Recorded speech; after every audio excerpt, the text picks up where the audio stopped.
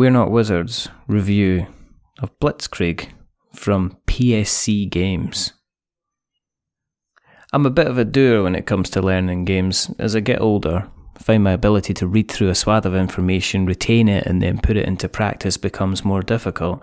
I find myself second-guessing more and more often I end up learning on the job, with the pieces laid out in front of me. It means that most of my first games can be labelled as messy endeavours, and I'm not actually switching the fun switch on, sometimes until the second game. But as I get more involved in the critiquing of games, I've become very aware that I'm assessing learning the game as part of the overall process. Fun with bucket loads of additional work can be as tiring as a day job, and sometimes I want the simple immediacy of entertainment now. So there are many things that are attractive to me when it comes to looking at a game as the likes of Blitzkrieg from PSC Games.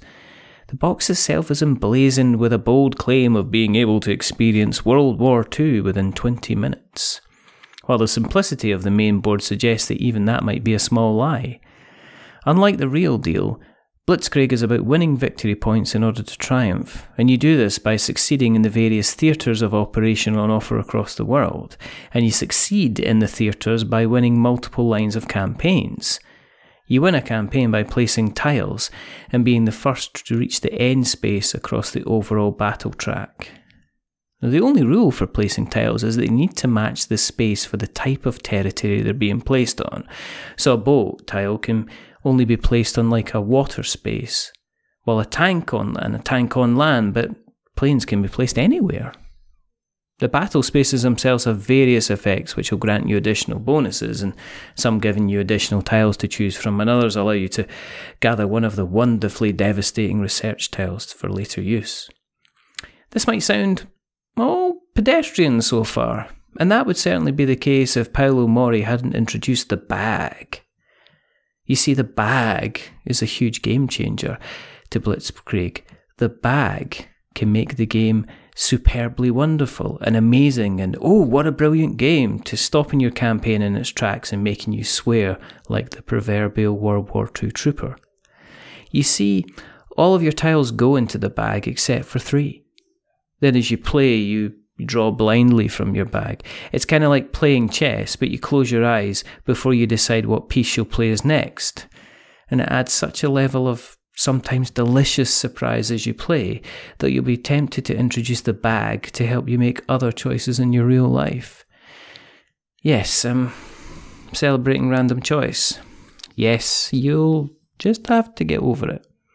There's something fun about having to react to the changing situation based on what you have in front of you, instead of trying to plan 6 moves in advance. The upshot is that even with the additional research tokens and battle power spaces, Blitzkrieg is a very easy game to get to the table and just blast through. Once you play the first couple of games, it's strangely Moorish. It's easy to reset and start again, and even if things aren't going your way particularly, then like the Scottish weather, you only really need to wait 20 minutes for it to change. It's also a bit brain burning too, as you can play tokens into any of the 4 theatres of war as long as you have legal tokens to do so. And so sometimes an unnoticed bonus space can really turn the tide. It won't often pay you dividends to concentrate all in one area, and I've been caught out with a bit of analysis paralysis on a number of occasions. The base game includes a solo mode from David Turczi, in which there's a lot of work that has gone into making it flow and provide a challenge as much as possible. It introduces stratagems, which make your invisible opponent focus on a certain strategy for that particular turn. And I'm sure those big into their solo games, it's going to be a lot of fun. But unlike playing with an opponent, there's a reasonable amount to keep track of when you're figuring out how you should be playing. And so, it wasn't something that I particularly enjoyed myself, as I was constantly referring back to the rules, but I'm hopeful of giving it another chance, but I prefer to play a person. The Nippon expansion changes things up in terms of the layout of the board, where there are more theatres of operation, but each only has a single line of campaign instead of multiple ones like its sibling. The main difference being that the winner of each campaign has the choice to decide which of the other theatres is going to be opened up in play, and has a chance to gain a slight advantage going forward. It's an interesting take on the main game, and it leads to one or two extra strategic decisions. Funnily enough, it's also the map the quickest wins and defeats took place. The beginning campaigns are skewed towards sea spaces, so the first time I played the expansion, my opponent had 3 tank tokens, and so was unable to play at all, thus throwing the match.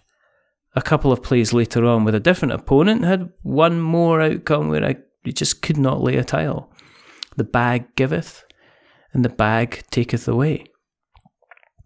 It's the only time the luck of the draw lucked out, but the Nippon expansion is a fun variant on the main game and can also be played in solo mode as well. There's a wonderful purity to Blitzkrieg, where the strategy on offer sneaks up on you without pushing it down your throat, and you'll find yourself cursing decisions you made with minutes of secretly punching the air in joy as you realise you've played a move to take you to victory. For those looking for something short and very sweet, you'd better book some time at the dentist, because there's a chance Blitzkrieg is going to be a favourite dish on your table. We were sent a copy of Blitzkrieg from PSC Games.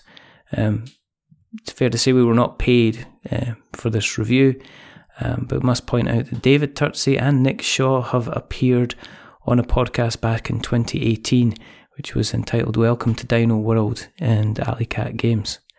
If you'd like to support the show, then please consider going to our Patreon and chucking us a couple of dollars every month. That helps to keep the light on and keep us making these podcasts. Thank you for listening. Till the next time, stay safe, roll 6s, make something awful, and goodbye.